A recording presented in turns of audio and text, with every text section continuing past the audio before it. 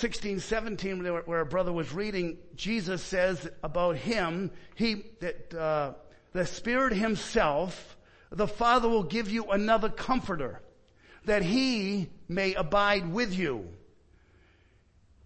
He will dwell with you, or he dwells with you, that's present tense, and shall be in you. John 14, verse 16 and 17.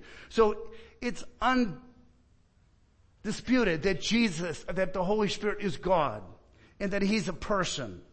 Third, yes, he is God. He's described as God. Acts chapter 5 tells us that Ananias and Sapphira, Ananias particularly, had lied against God, the Holy Spirit. The Holy Spirit bears the characteristics of God in his nature.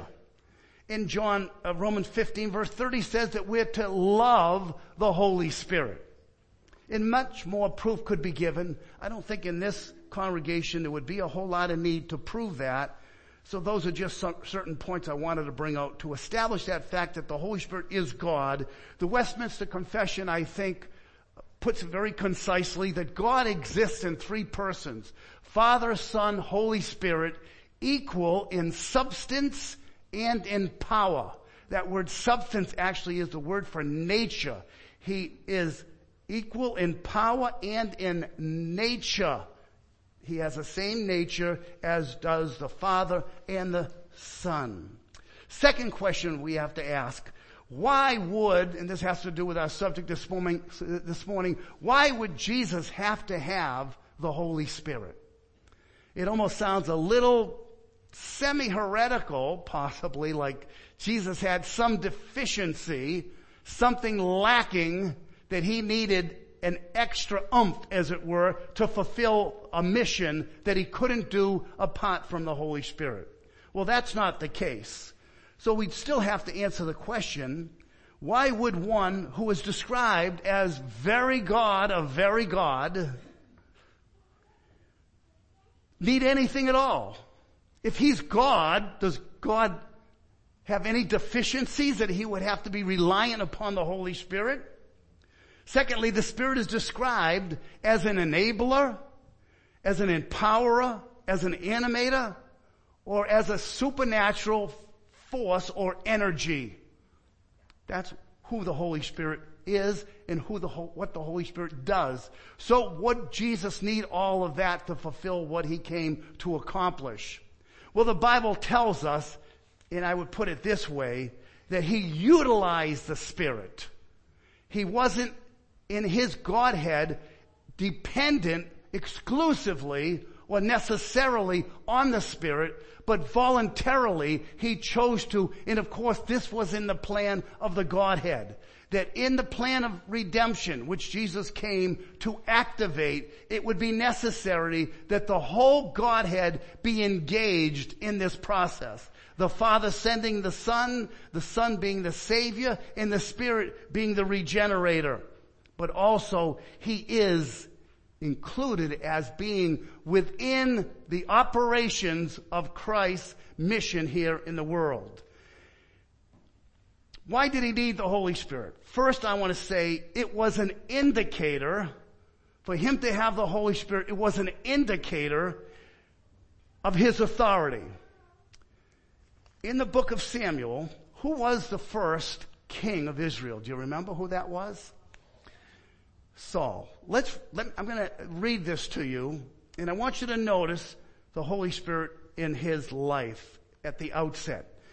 First it says that Samuel took a flask of oil, poured it on his head, and he kissed him and said, "Has not the Lord anointed you to be prince over his people Israel?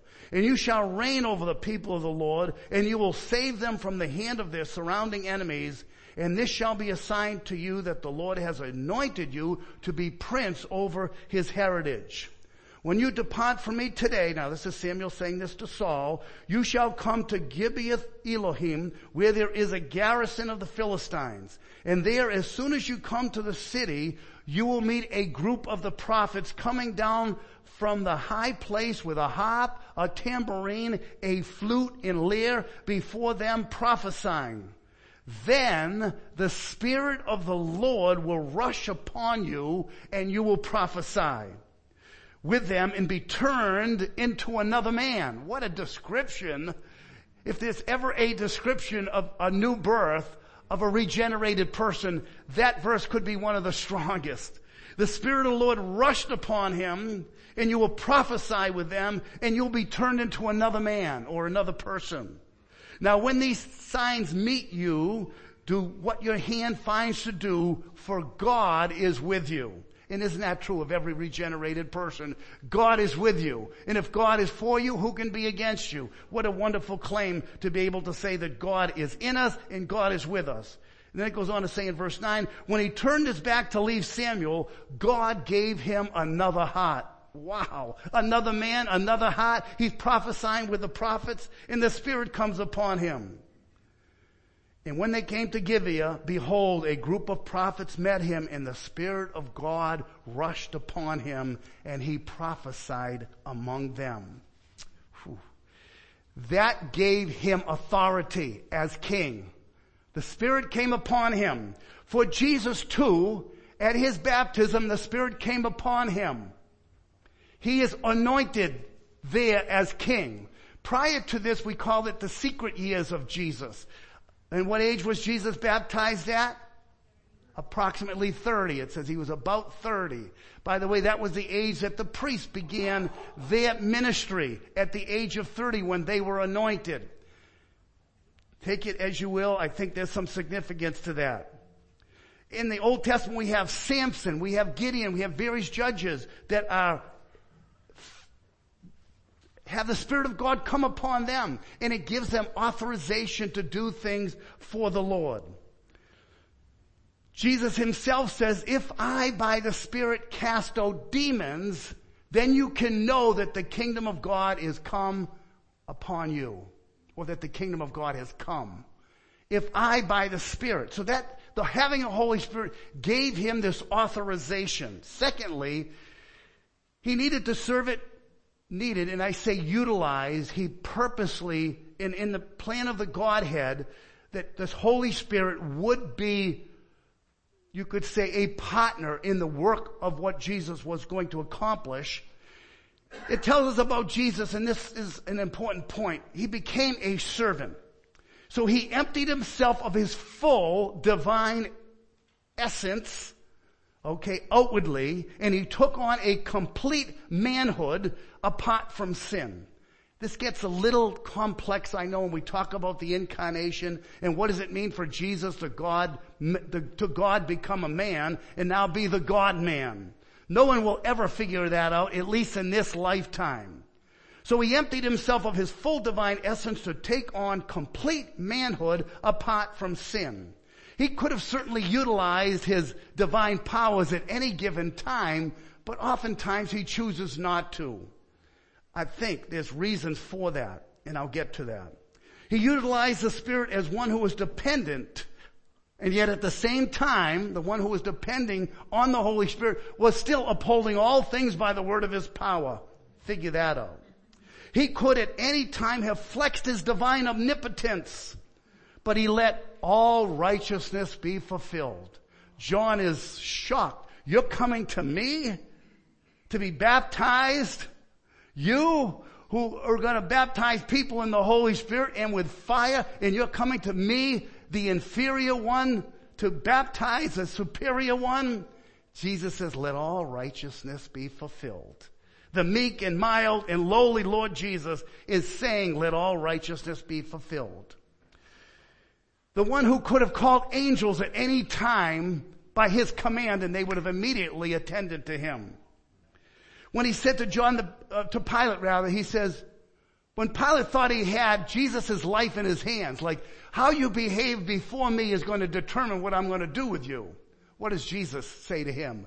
You have no power at all against me except it was given to you from above.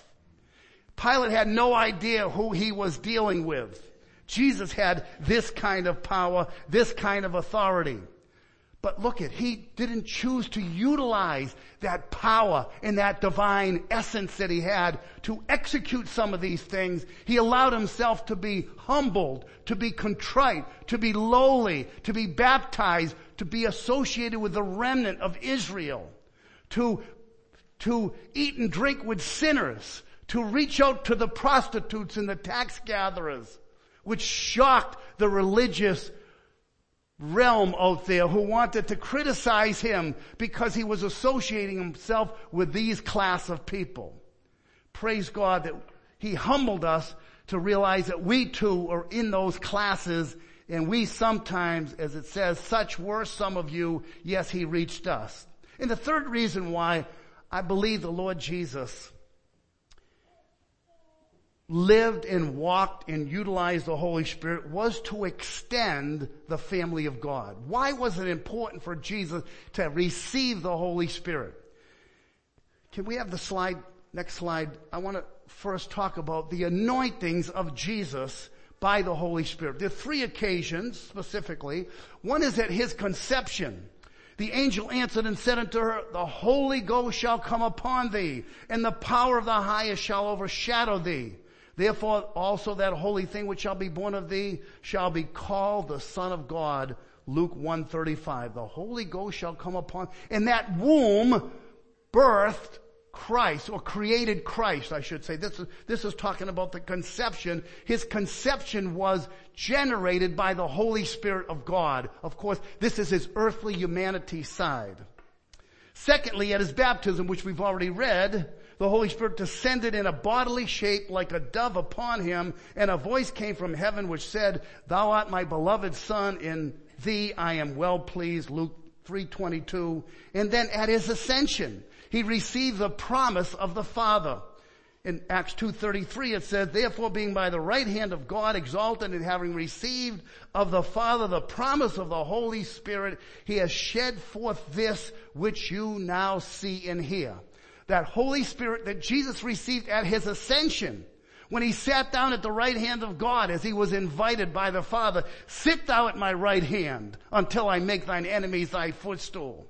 God had a seat ready for him that he earned to have the highest, the most exalted place in all of known creation and the uncreated creation, wherever. Sit thou at my right hand until I make thine enemies thy footstool.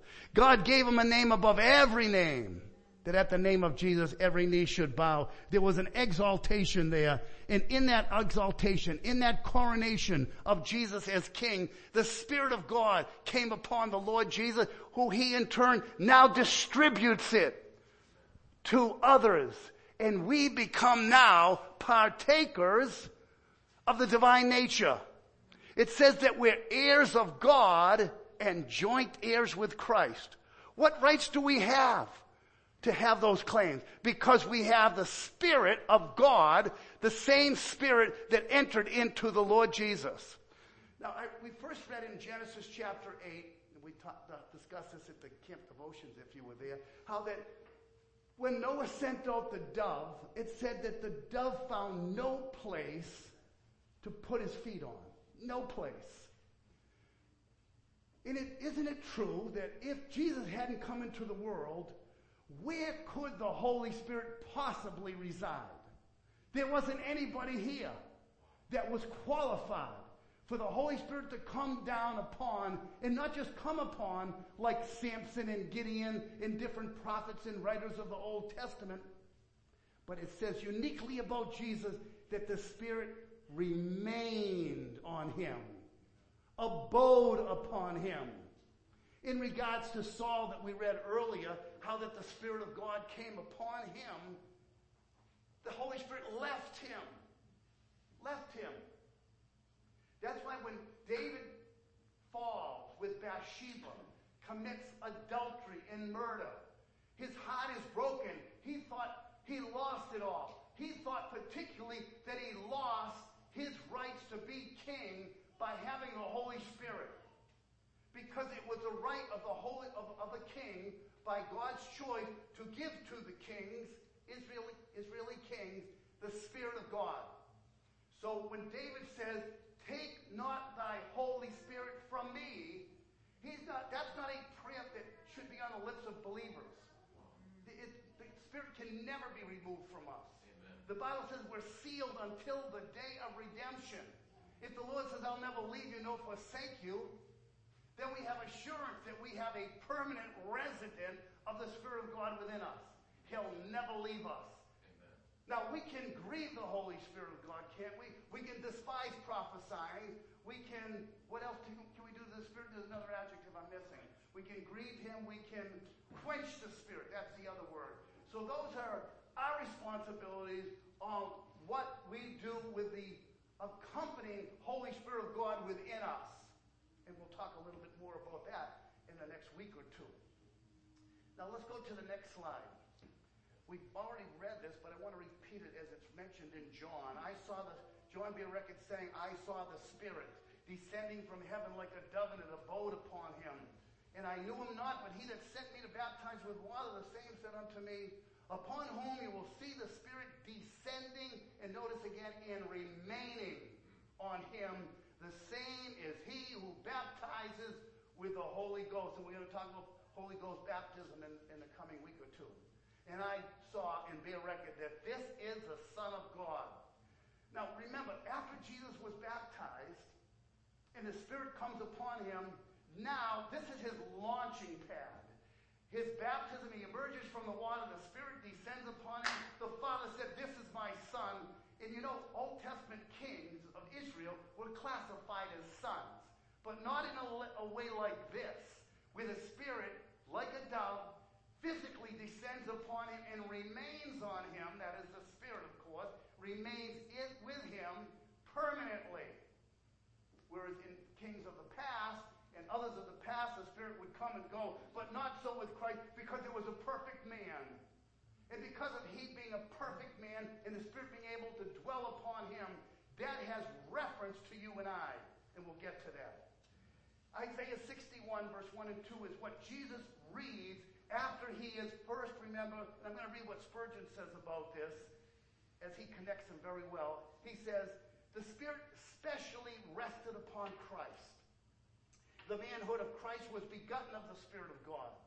When our Lord was baptized, the Spirit descended upon him like a dove, and then what? He was led by the Spirit into the wilderness to be tempted of the devil. Now, Jesus could have confronted the devil without the Spirit, but I'm trying to show you that there was a purpose in God for Jesus to utilize the Spirit who comes along in the life of Christ in what Jesus performs. He returned then after his temptation with the devil. He returns into Galilee how? In the power of the Spirit. There was no decrease in the Spirit's empowerment of Christ. He returned in the power of the Spirit. When he began to preach, his first words were from Isaiah 61, 1 and 2, the Spirit of the Lord is upon me. The dove has come and rested upon me. It remained upon me. I'm not a Saul. I'm not a David. It will never be the case that I will ever have to say, take not thy Holy Spirit from me, because he is worthy, worthy, worthy. The Spirit remains upon him forever, all his lifetime.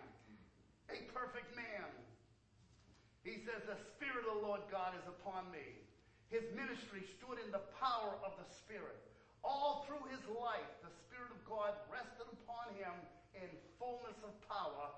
For God, and this is an amazing verse, John 3:32, I believe, it says, God, or 34, God giveth not the Spirit by measure unto him.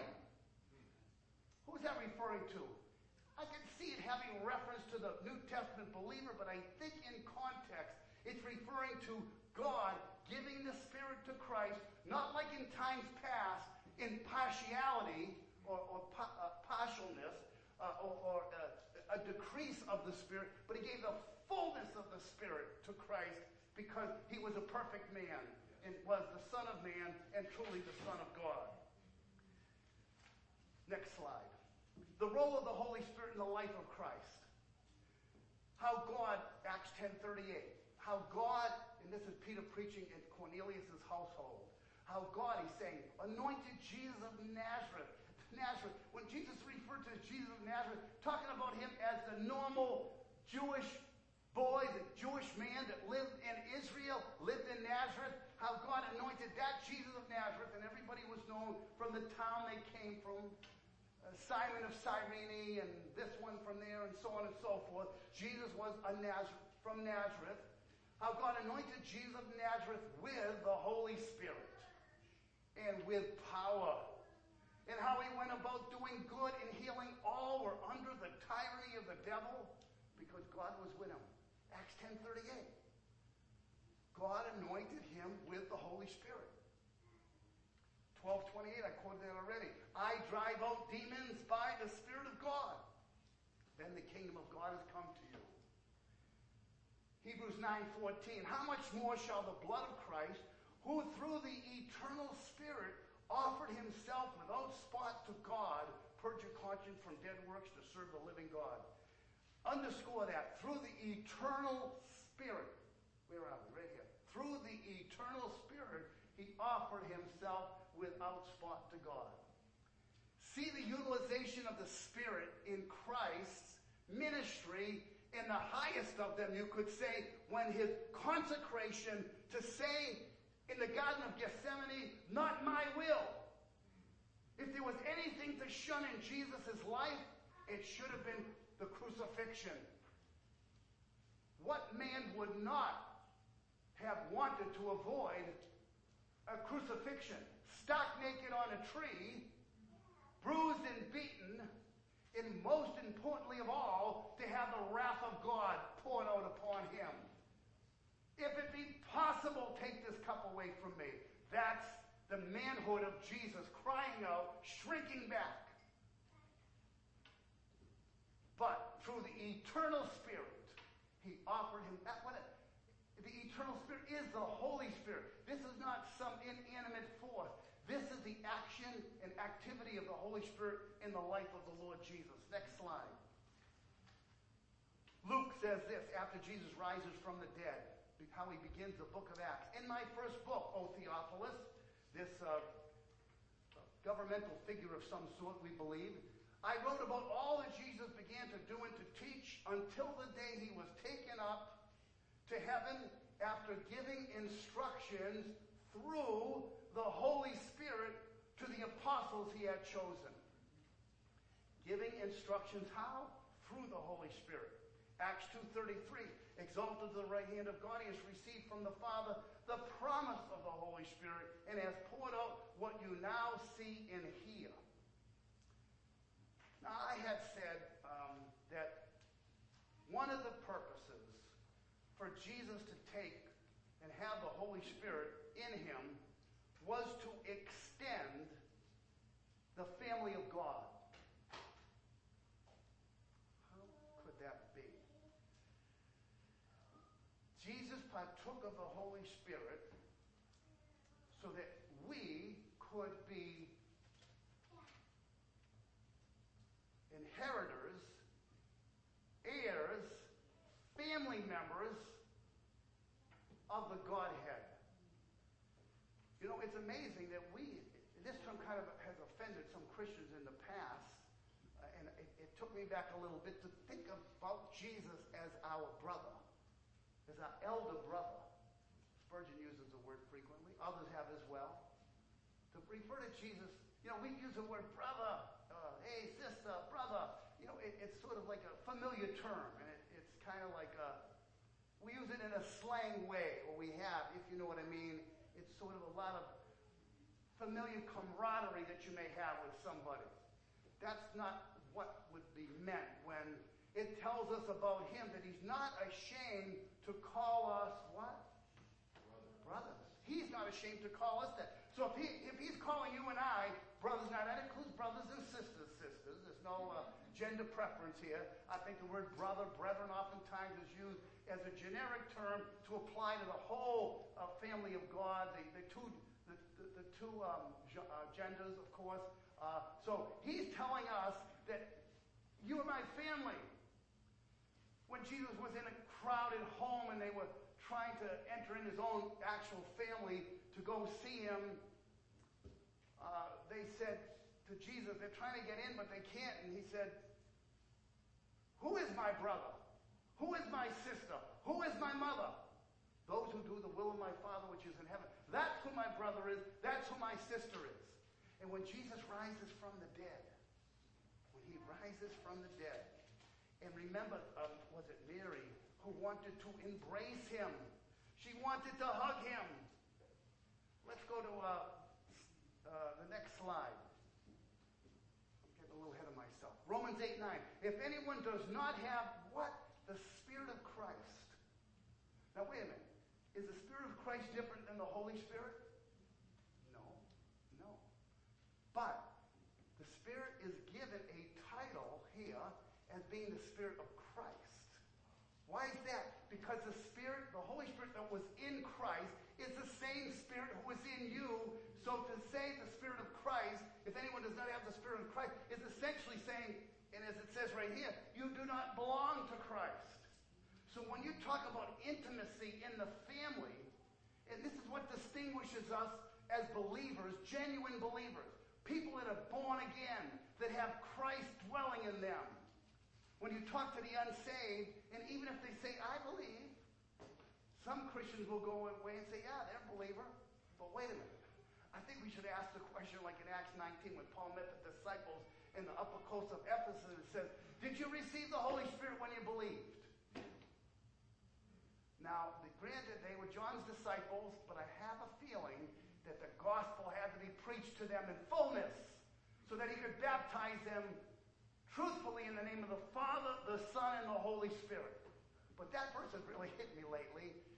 It's a good line to think of at least, if not to tell somebody who claims they're a believer, and you know what they mean by believing. I believe in Jesus, I believe in God, and all that.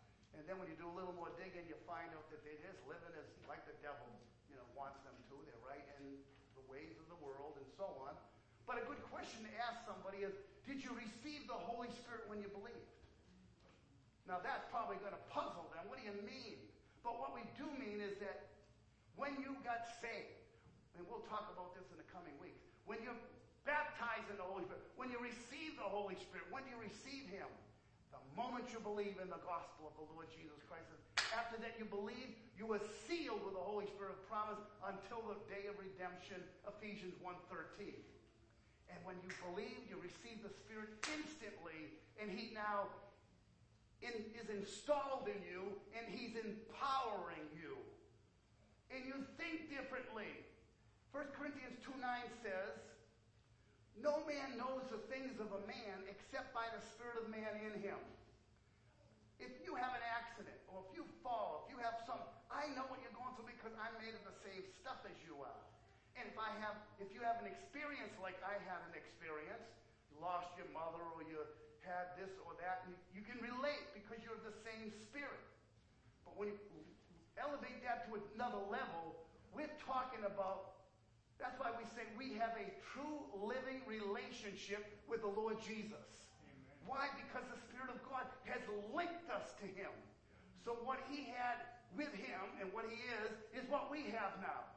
It says in Peter that we are made partakers of the divine nature. Man, oh man. Don't think little of yourself, but think highly of what God says you are in Christ. You've been made partakers of the divine nature.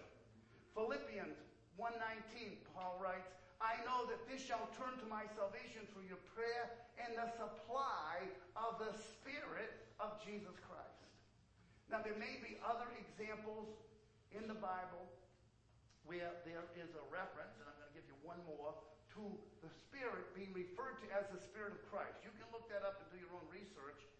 Those two, I think, are highlight passages. And here's a third one. Go to the next slide.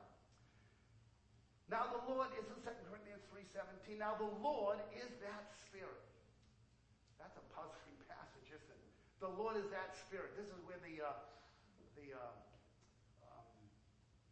Jesus-only people, the oneness people who don't believe that God exists in three persons, they say this is a proof text that Jesus is the Spirit, he is the Father, etc., etc. That's so wrong. And I won't get into that heresy right now, but let's read on. The Lord is that Spirit, and where the Spirit of the Lord is, what? There's liberty. Yes. But we all, where the Spirit of the Lord is, we who have received that liberty of the Spirit, which is what the verse before says, that when a person turns to the Lord, the veil is removed, right? Some people take that verse to say, see, you can turn to the Lord on your own. That's free willism. No. The reason why a person turns to the Lord, verse 16, is because of this verse. Because where the Spirit of the Lord is, there is liberty to what? To turn. To take sides with God against yourself. To repent.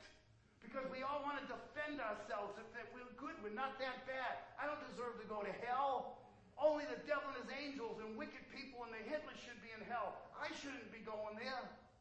You haven't read your Bible. You haven't been convicted by the Holy Spirit. You don't know what God's thoughts are about you. You think more highly of yourself than you ought to think. Because the Scripture tells you that you have a veil over you. Now, I know that refers to the Jew particularly, but still it applies to all mankind who's naturally blinded. But where the Spirit of the Lord is, that's the only way you can get saved. I can't save you. The best preacher can't save you. Words don't save you. Prayers don't save you. The Holy Spirit of Christ saves you. Where the Spirit of the Lord is, there is liberty. But we all, with open face, beholding as in a mirror the glory of the Lord, are changed into the same image from glory to glory. How? Even as by the Spirit of the Lord. In Acts chapter 2, when those that were believing were getting saved, it says the Lord added to the church daily those who were being saved. Who did the adding? The Lord added. To what church? The church is those who are believers. The moment you get saved, you're in the church of the living God.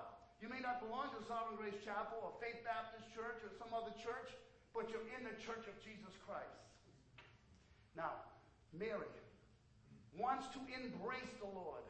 She wants to hold on to him. She has a sense because she thought that someone had taken him out of the tomb, that he was on the missing list, and now she finally realizes that this isn't the God, that this is Jesus. So she wants to hold him like, Lord, don't leave. Stay. Don't go elsewhere. Remain. And Jesus says, don't touch me. Don't embrace me. Don't hold on to me. Why?